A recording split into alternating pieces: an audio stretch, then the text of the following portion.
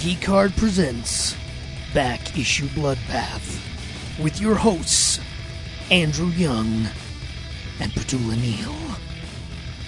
You know what's cool about stories? The endings. You know what's not cool? When there's no ending. And not like a cool, like, never-ending story type thing, but like a, hey, dude, where's my ending? Welcome to Back Issue Bloodbath. I'm Andrew Young. I'm Petula Neal. And this week we are going to be looking at abandoned or dropped storylines in Marvel and DC stories. Sometimes it happens. Sometimes you're going along, you're telling this cool story, or you're telling this not so cool story, all depending on what it is. And then suddenly it is no longer mentioned in the series you're reading, or the series comes to an end and restarts and there's no mention of it. It happens, and it's happened quite a bit in comics. Like, so much so that we're going to look at our picks for some of the most infamous ones on that list of abandoned or dropped storylines. So, Petula, what's your first offering to the abandoned or dropped storylines dilemma? So first off, listener, sometimes when Andrew sends a topic, as Virgo and former nerd, I go into a spiral of freaking out and over preparation. I gotta jump in for a second. Former nerd? Come on now. Okay. But I feel like being a nerd is like so mainstream now. I would need to unlock more levels to like re-earn the title. It's sort of like how right now the reward points programs for a lot of hotels, they're laddering you back up to before time amount of night stays and spend to get the same level of membership. Okay, so I'm nerd, but I just feel like, you know, I will say you've definitely become a hotel nerd in the past couple of years. Also, how does one get imposter syndrome about being a nerd? Anyway, point is, wow. Yeah, I did that one to myself. So anyway, I go down a spiral. Yeah. And stay with me, listener. Here's the great thing about racism. There's so many titles that involve people of color that get canceled for whatever the reason, whether it's actually low sales or issues with behind the scenes. Perhaps the, staff is not really ready to properly onboard and work with somebody who has different ideas or a background than them. Sometimes you hire someone and because you have nobody who can maybe accurately edit some of their things for cultural context, people can slide wild stuff in and then you have to fire them because stuff happens.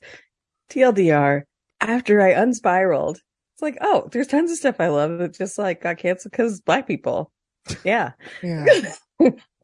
So, I'm going to start with something that I have the physical of in my room, the World of Wakanda series. Great little 6 issues, Roxane Gay. It was canceled, I believe, along with, the initial Ta-Nehisi Coates run. And this is part of what I would call an epic sort of sidecar bag fumbling on the Marvel side, where whoever the other they is, and I'm not looking at you, Feige, or smart brother Nate Moore, because you knew what you had on the movie side. But I feel like it's on the merch and the marketing and the paper side. Like, Grand Marvel didn't really fully push everything else into gear to be ready for the first Black Panther movie and to have the ability to collect all the coins off the table. So they were going soft on the comics, and they didn't have, I'm sure I've talked about this before. I heard there was any merch to find. I couldn't find but one V-neck t-shirt anywhere in the world that was actually properly licensed. Anything I got was the AO3 or DeviantArt version of Black Panther stuff from other sources. But the obvious, I would think, even if you're going to let the Ta-Nehisi Coates run end, because, he's got stuff to do. He wins awards for writing and stuff. Maybe he would have stayed on the run forever, maybe not. But the Roxane Gay stuff, even if you didn't keep her, having the even initial reaction to Io in Civil War with the Move or You Will Be Moved, having a title that focuses more on the broader kind of matriarchal backstory within Wakanda and all the ladies and everything else, you could have done what Marvel does so well with so many other titles, especially things like Captain Marvel, where you have just a series of other good writers on, ladies or not, and artists as well, to like come in and keep that story going. So could have done, 4 to 6 kind of issue arc after arc. You don't even have to keep it going all year round. You could have, like, they had the nice little breaks with Black Widow. I mean, not all those were planned. Thank you, COVID. But that was one where I was really like, what are you doing? What are you thinking? What's going on? And it's not as much now, but definitely more then when we were still in phase, I want to say 2.5-ish. I don't even know where the first Black Panther was. 2018. It was phase 3. Was it phase 3? It was 2018 phase 3? Yeah. Yeah. It was just like a disconnect between sort of getting your arms around both sides of it. So you can get those, I was going to say those, but those people are really me people. Well, actually in the comics, this is what's happening now. And then you also get the people who just came in and watched Black Panther and literally nothing else. Yeah. So you left money on the table. But, and again, stay with me, listener. Here's the great thing about racism. Because so many titles with characters of color, especially Black people, tend to get started because somebody thinks it's a cool idea, and usually they are cool ideas, but then they maybe for whatever reason don't get a chance to flourish. They get dropped early, so they often don't even bother to kill them, the characters, or like kill off the storylines. So they're just there, like waiting to be picked up again. It's a drop storyline. There's no resolution. Yeah. So then when it comes time to like what little gems and diamonds can we pull into our new multiverse of media things? Well, now, hopefully, allegedly, maybe we'll be getting like a Wakanda TV show on Disney Plus, and it's virtually untouched kind of material in terms of like the modern era of building out those other stories in this sort of matrilineal kind of militarization, kind of Lady Monk Dora, but then also the broader area and the other tribes. We haven't seen as much with some of the other female characters as well. I don't know if the TV show is going to fully lean into that, but they have abandoned material there and probably a lot of great ideas that they can just use and not even have to worry about trying to fold in too many other characters that they have already used in other movies or plan to use in future movies. Yeah, there you go. So I guess comics loss is TV and movies gain. Yeah. I mean, I would still love to have the comic back. Oh, of course. Was gorgeous. And I mean, it was still, 6 good issues. The colors were so lush. A lot of the looks, while not 100% translated to film, like a lot of the color and the textiles and whatever, if you went back and looked at that book, you would definitely see that, yes, they took inspiration from the books that you hear Coogler and others talk about, but also just the vibrancy of the colors. This really built on some of the things that they just started to do in the comics from like the still freeze on, even before we got into the Ta-Nehisi Coates stuff. And it just really lit it up. Hair, great. Clothes, great. But also like every single cover is like ladies on it and they're just stormolaging it up. It's just good times. There you go. Well, it's definitely a loss that a bit too quickly. Definitely a bit too quickly that series disappeared. Now, my first pick is actually 2 separate comics, but the situations are so similar that I have to talk about them together. So the first of the 2 is Daredevil Bullseye The Target, which we talked briefly about in our episode about Kevin Smith. So what happened was Kevin Smith, of course, does Guardian Devil in 1998 and 99, an amazing 8-issue story, rejuvenates the Daredevil brand, launches Marvel Knights. It's awesome. It's a great debut as a comic writer. Most people look back at it with fondness. Critics loved it. Fantastic. And in it, he has one issue 5, where Bullseye appears, has an epic fight with Daredevil, and kills Karen Page. And then he's out of the book. He makes his appearance and he leaves. He does that. And Smith said at the time, I really want to tell the next story when these 2 characters come together. And Joe Quesada said, yeah, you're going to get the chance. You're going to get to do it. So then a couple of years go by. And of course, Brian Michael Bendis has his amazing run on Daredevil, which we have covered the first 12 issues of on the show. We may eventually go back and cover other stories from that run. Great run. Takes Daredevil to places he hadn't been before in the comics. And during that run, Bendis put out there in an interview in Wizard Magazine, in our next arc, we're going to have Bullseye show up and he's going to get involved in the whole fray. Now realizing that he had forgotten that Matt Murdock was Daredevil and all that sort of stuff. and really play with that. And so Smith reads this in Wizard and calls up Joe Quesada and says, hey, you said I could do the next Bullseye story with Daredevil. And Joe Quesada was like, okay, yeah, give me a pitch. And he's like, well, I don't have one. And he said, well, come up with a pitch. So he came up with Bullseye, the Target. And the idea it's supposed to be is that Bullseye was going to be contracted to kill Captain America, and that Daredevil was going to have to save Captain America's life.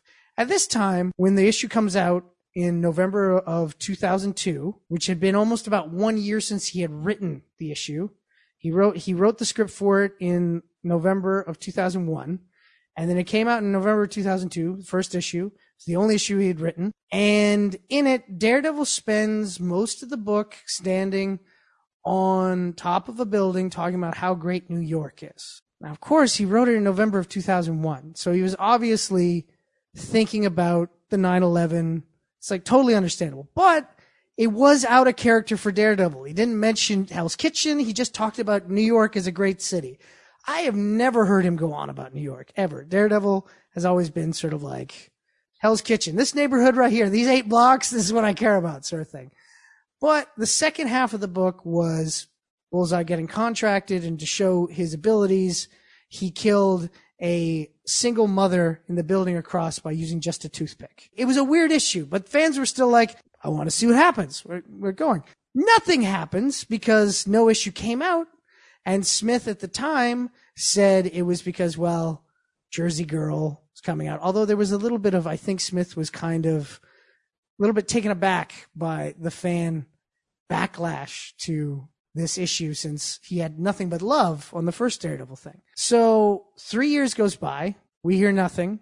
And then in September of 2002, he says, hey, in mid-2006, the book's coming back. And then it never came back. Similarly, around the time that Iron Man hit theaters, Jon Favreau was asked by Marvel, hey, do you want to write an Iron Man comic? And he said, yeah, I definitely do. And they gave him Adi Granov as the artist, which, of course, Adi Granov, Favreau used Granov's art as the inspiration for a lot of the film. He gave them to the designers, to everybody who designed the suits and everything. It was based off of Granov's art. So it was like, oh, this is going to be a slam dunk home run. And the idea was supposed to be Tony was going to be in Vegas and fight Fin Fang Foom. The first 2 issues came out, and then nothing. And again, once again, some people came out and were like, oh, it's because Favreau's so busy.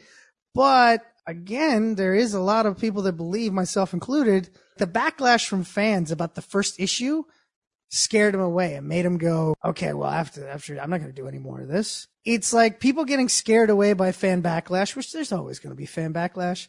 And then they just didn't finish their books, leaving it hanging. And I don't know. Did you check out the Iron Man Viva Las Vegas when it came out? It was a real, not judge it by its cover. I looked at it, it's pretty, but it wasn't like hitting for me at that time.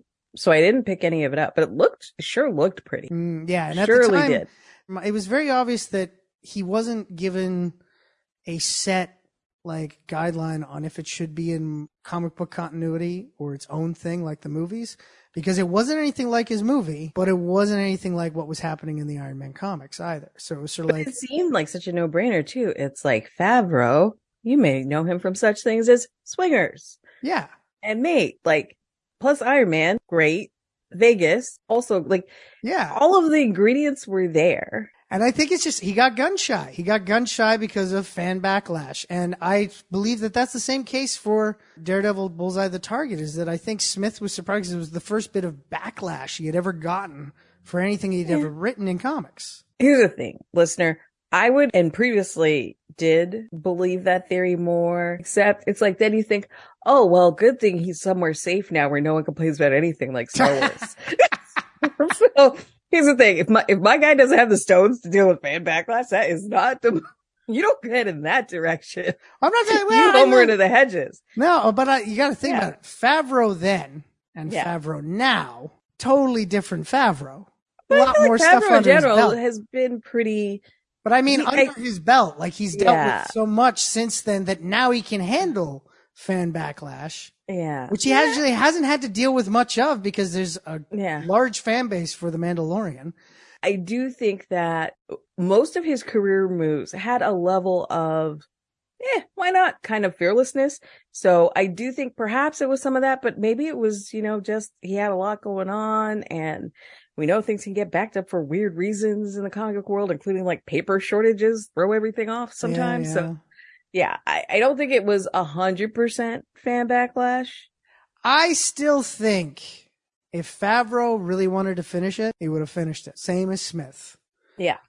Because no. regardless, Kevin is definitely more sensitive by his own admission. Yeah. He feels deeply and is almost too close to his fans in many ways. Yeah. Whereas I don't see a lot of Favreau like mixing it up, even like back then. That's true. Yeah. But with Favreau, I think it's very much like if Favreau wanted to finish it, he would have finished it on the basis that Marvel already knew that even if fans don't like it, because Favreau's name is on it, it's going to sell. Yeah. Because at the time, people would be like, oh, it's the director of Iron Man writing an Iron Man comic. I'm going to buy it. Or maybe he just saw the kind of money you get on the comic book side. And he's like, listen, I got like an EP credit now in like half of these movies just because I did a good job with the first one. I show up, I get to gain as much weight as I want. They don't make me do the trainer stuff. I get to hang out with RDE every like few years, and I'm getting like thick stacks of paper. Why am I like, struggling over a script that I have to like come up with a whole script and then break it down into like the amount of words that fit in a panel with somebody who's like hunched over? Like, I almost feel like it was just like a ROI. Like, for my time as Favreau, I could be making a jillion dollars here where I show up for one Marvel Parliament meeting on a movie that I'm not even doing anything on, where Happy shows up like once to give Tony some burgers, or he's sleeping over here on a comic book. I feel like it was like a time thing. That's just my crackpot theory. And again, it was only after he moved to Star Wars. Because again, before I was like, oh, he like, comic fans can be a bit much sometimes. But it's like, if you're scared of fan energy, then yeah. Yeah. Okay. Yeah. All right. I just, We'll agree to disagree on that. Yeah. Regardless, Yeah. the book disappeared, never got finished. And it was one that to this day, we'll never know if Fin Fang Foom would have been able to control all the Gila monsters in Las Vegas. There you go. So what's next on your list? Well, I have a couple other ones under another one on the same theme of people of color being done a disservice, but then we'll hopefully get them in some other medium soon. One of the many things that went on the giant dirt pile of the New 52, something I've talked about not reading a lot, our homie Mr. Terrific, who some of y'all may have heard about a bit lately because Mr. Gunn also loves one of the books we did on the show, Strange Adventures. Yeah. Where you see Mr. Terrific looking very eponymous in his awesome fit and just being great as per Batman. You could figure this out even better than me kind of energy. Yeah. So his book was canceled in, I think, early on in that whole New 52 debacle. And it was at a time where DC ended 6 of the many, many titles early, 2 of which involved characters of color. Actually more, I think. But the only 2 writers of color, they canned them both at the same time with a bunch of other stuff, including the Rob Liefeld book and a couple other things. And Mr. Terrific hasn't gotten much to do in the intervening years. However, again, when you leave a good character like that, either in standalone stuff like Strange Adventures or just on the dirt pile of we tried to reboot everything and eventually it never worked out, and then we've rebooted it twice since then. You get these gems that are they're waiting. So then when somebody like Gunn, who does like really weird and interesting things, takes an interest in a character like that, it's like, I'm not gonna say reparations, but it feels like it, like a little bit. So who knows what could have been for Mr. Terrific on paper or the Terrifics if they kept up with any iteration of what they were starting to build back then. But honestly, I am mad at it in that case because the whole New 52 in general, like that just felt like a series of crimes against, insert marginalized group here. It's almost like at the time, it just was like one more thing that made me scoff at the whole reboot.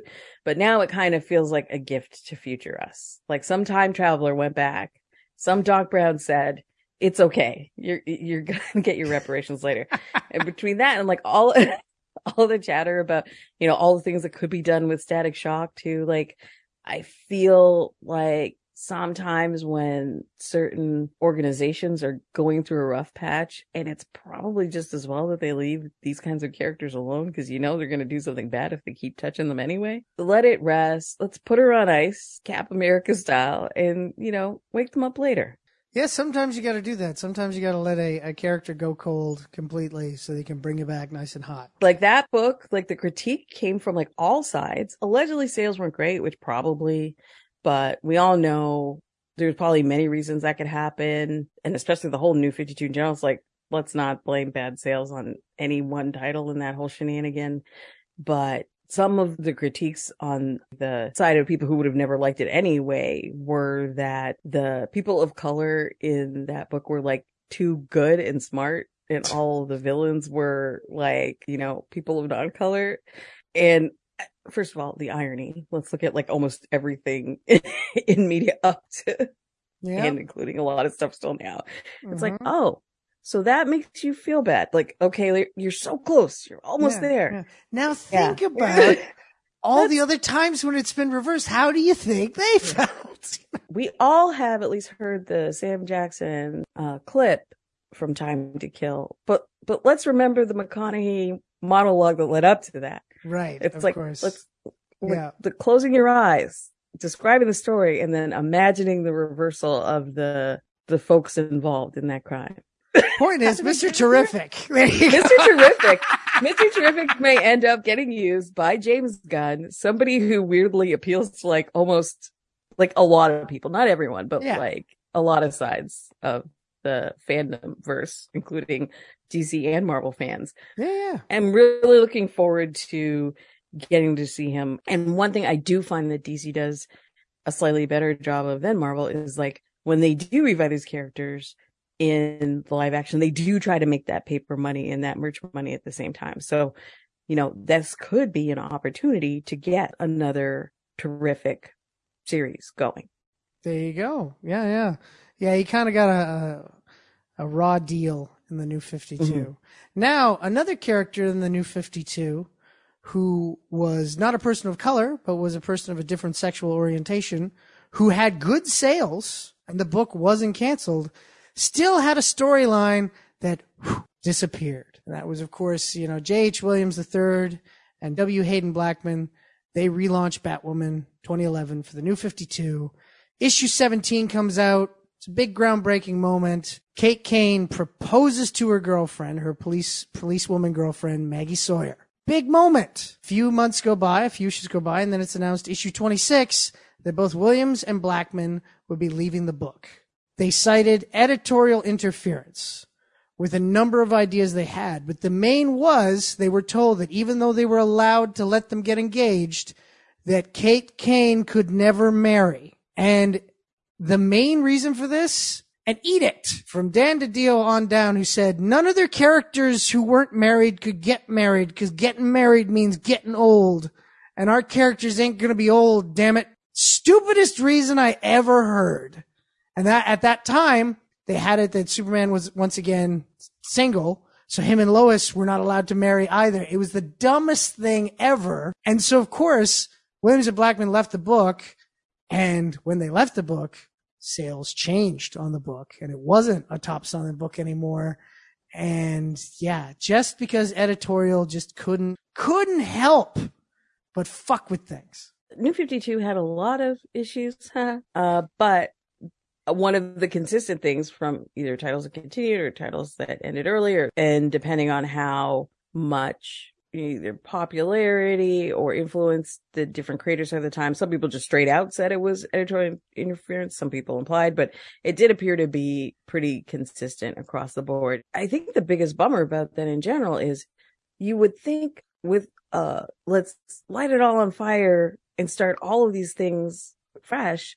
If anything, that should be when you let people do the most instead of putting all of these constraints. Like, what a wasted opportunity, and what a way to kind of take what could have been a time to have creators flocking to you and instead just really cement yourselves as a terrible place to work. Yeah. And at that time, they had that kind of MO right there. Man. Yeah. Tough luck.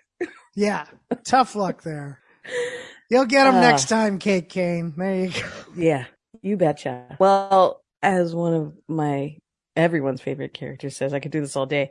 I have a bunch, but I'm going to just do one more. And this is kind of like a Sophie's choice of which one I was going to talk about. But in this one, it feels ridiculous to kind of call this a canceled storyline or character, but it's a gentleman we talked about before. He came out of yet another fun, messy DC. Really, like they got that Marie Kondo meme on lock, that I love mess. They came out of the DC arc Bloodlines that had like introduced just a ton of people who were, only seen once, killed off, like forgotten. I was looking at some of the names. I was like, I literally don't recognize half of these names. But like my homie, the one I have all 61 issues, Hitman. Came out of that. Yeah. I mean, not every comic book gets to run forever, but I still feel like Hitman should be one of those ones. Like, there was no reason to end it, except literally just loss of interest or getting distracted by something shiny or just, again, editorial, if not even, I would say interference, but just like disinterest. And this was such a fun character. You could cross him over with other people, had a great sort of regular kind of home base, didn't do big things. So you didn't have to worry about even his more interesting stories messing up the larger stories outside of his little bar of dirtbags. And it was one of the first times, like there's other times when I've been reading stuff and I'm like, yeah, this isn't going to go for long. And that's okay. Like I know it as I'm reading it. There's some that you can just like call you, or you're like, this is going to be a limited run, or you're not surprised when it gets canceled. Yeah. But I felt like he's a bro dirtbag that likes to shoot things and has some powers, but like they're not super big powers. Like this feels like the ideal character that like should live forever. This like should appeal to people who hate all of the things that do get canceled more often. So it's not because of the reasons of a lot of the other things I like, where it's, color shapes, people wanting to be with people that may have the same parts as them or whatever. None of those reasons. It was just like DC just wanting to hurt me personally. It's like, I took this one personal. Yeah. I took this one personal. It was one of the times I was like truly unreasonable. I would go to Fan Expo and just like dig it. Like, is there anything else? Like, are you sure? Like, there's nothing coming out? Like, I would ask people, like, have you heard anything? Like, maybe they're going to restart it. It was truly ridiculous. It's funny. Peter David, who was writing Young Justice back in the mid-90s, he did an issue of Young Justice shortly after it was either Impulse or Superboy's comic book got canceled. I think it was Impulse's. And it's just Impulse kind of sitting there kind of sad. And Superboy comes up to him and goes, "What's going on, man?" He's like, "Oh, man, I just feel really sad. They canceled my favorite comic book." He's like, "Oh, man, I hate it. They did that to me, too. Like, my favorite comic book got canceled as well. And it sucks. And you know what really sucks is that, sometimes your comic book gets canceled, but then another guy's comic, his favorite comic book, just keeps going and going and going. And Robin walks in and goes, "What are you guys talking about?" They're like, "Nothing." Oh my God, that's so good. But yeah, in the case, the same thing. Hitman, it got canceled. It's just. Yeah. Born out of, unwatered earth in that Bloodlines run where, like, let me just throw some names at you, like Razor Sharp, Cyber Rats, like, again, none of this rang even a single bell. I was like, there was a story about aliens, like, feeding on people and, like, draining, like, their spinal fluid. It was giving Inheritors, but, like, make less sense. Jeez.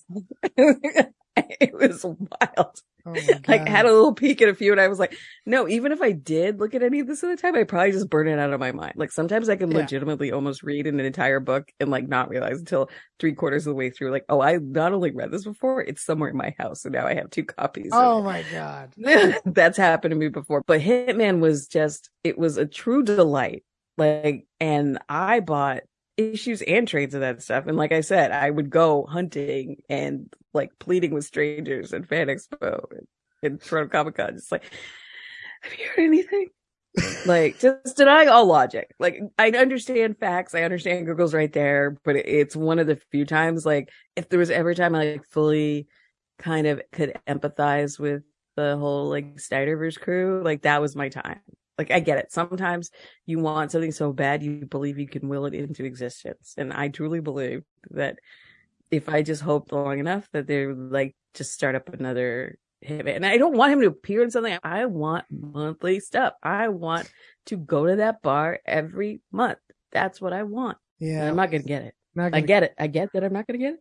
If there was ever a time I would have got it, it would have been the last like 20 reboots. They've done like literally everything there. Yeah, of course. Yeah, and that's the thing. That Yeah. Hitman, it ended soon, but at least it got to go on. The other stuff in Bloodlines was just absolute craziness, so it didn't really go on. And that was the thing. Early to mid 90s, there was a lot of crazy stuff that's understandable why it didn't go on. And there was some crazy storylines that were dropped during that time. One of which was the teen Tony Stark storyline from the mid 90s, where basically Tony Stark turns evil. Turns out he's been influenced by Kang all this time. And so now he's an evil mastermind.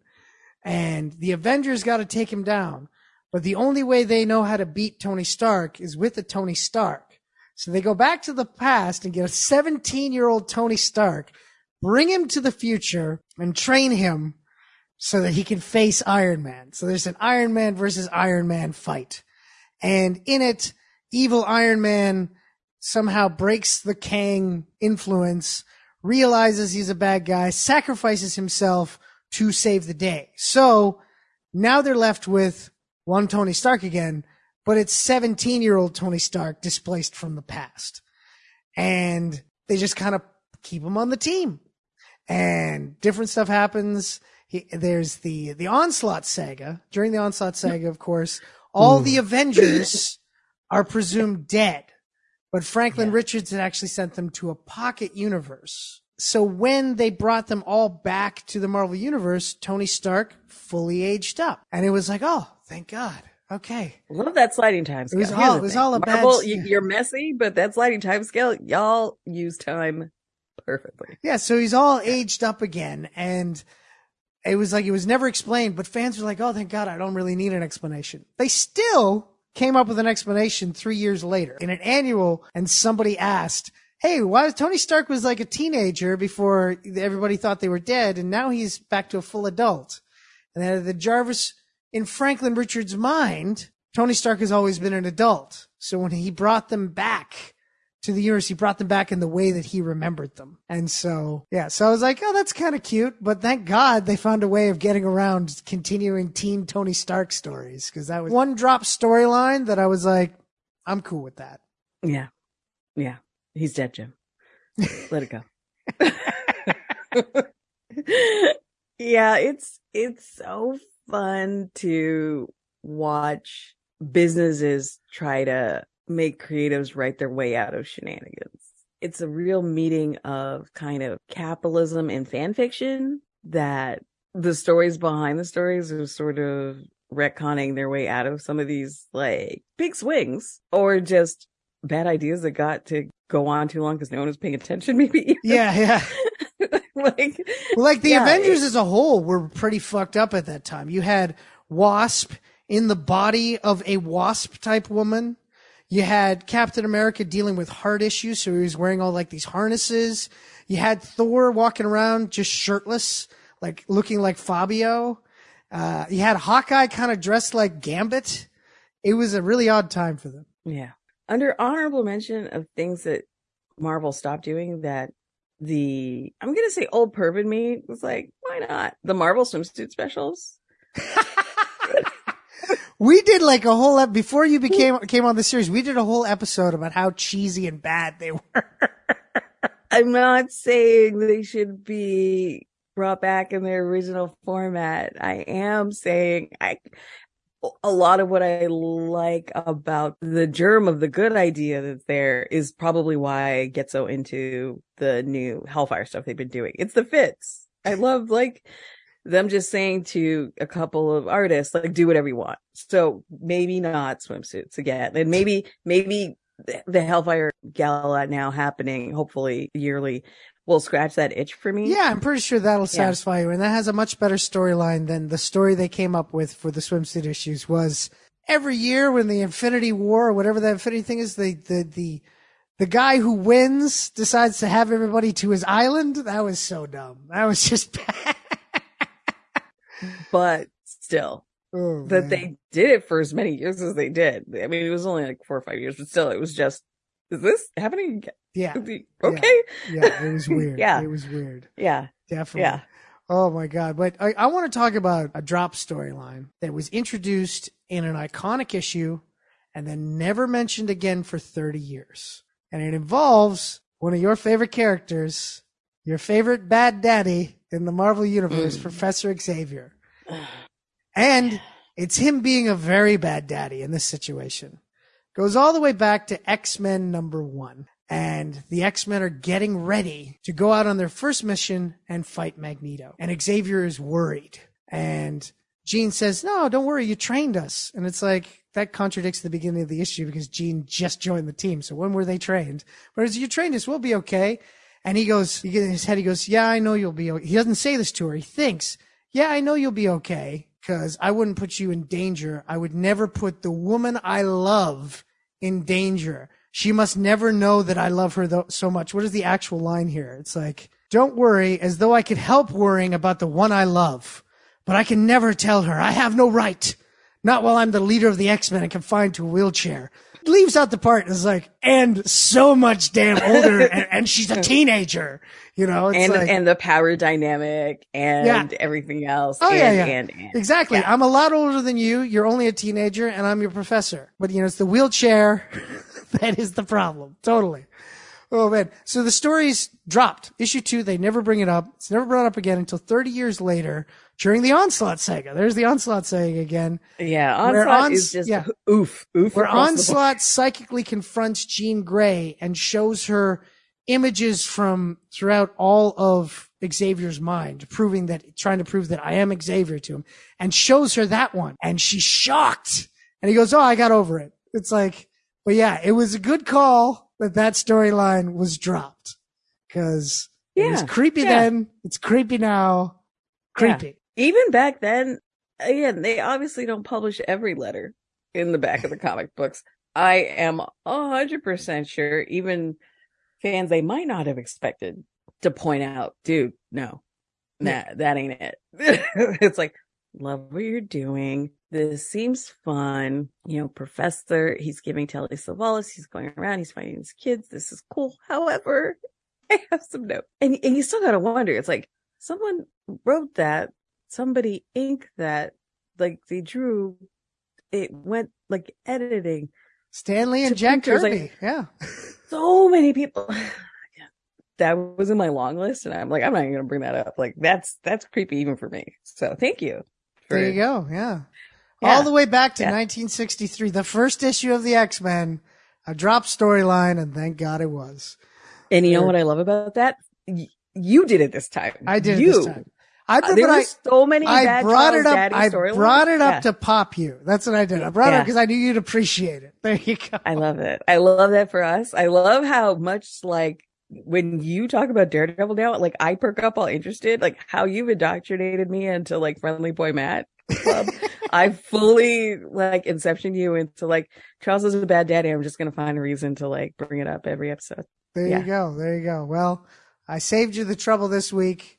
But we'd love to hear from you people out there about other drop storylines that you remember, and especially the ones that you'd love to have found out the ending to or what they were planning to do. That would be great. Send us an email at geekcardshow@gmail.com and put Back Issue Bloodbath in the subject line. If you send it to us and you say it's okay to read it, we'll read it on a future episode. Or special for me, if you have written your own fan fiction to finish up the story that was abandoned, let me know because I love Bill. There you go. There you go. Mature, explicit rating only, please. Thank you. There you go. So we come to the end of another episode of Back Issue Bloodbath. Petula, where can people find you? At Inative.com on Twitter and Hive at Obesacantawit, OBESACANTAVIT, and here with you. Of course, you find everything I do over at geekheartshow.com. Follow me on Twitter at geekheart. Follow this very show on Facebook at Back Issue Bloodbath, where we post a new episode every week. The easiest way to make sure you don't miss an episode is to subscribe to us on your podcasting platform of choice. And while you're there, leave a 5-star rating and review because it helps with the analytics. And we want more people to know about us so that we can spread the great word of bad daddyism, I guess. All right, well, anyways, this has been Back Issue Bloodbath. I've been Andrew Young. I've been Patul O'Neill. Have yourself a good.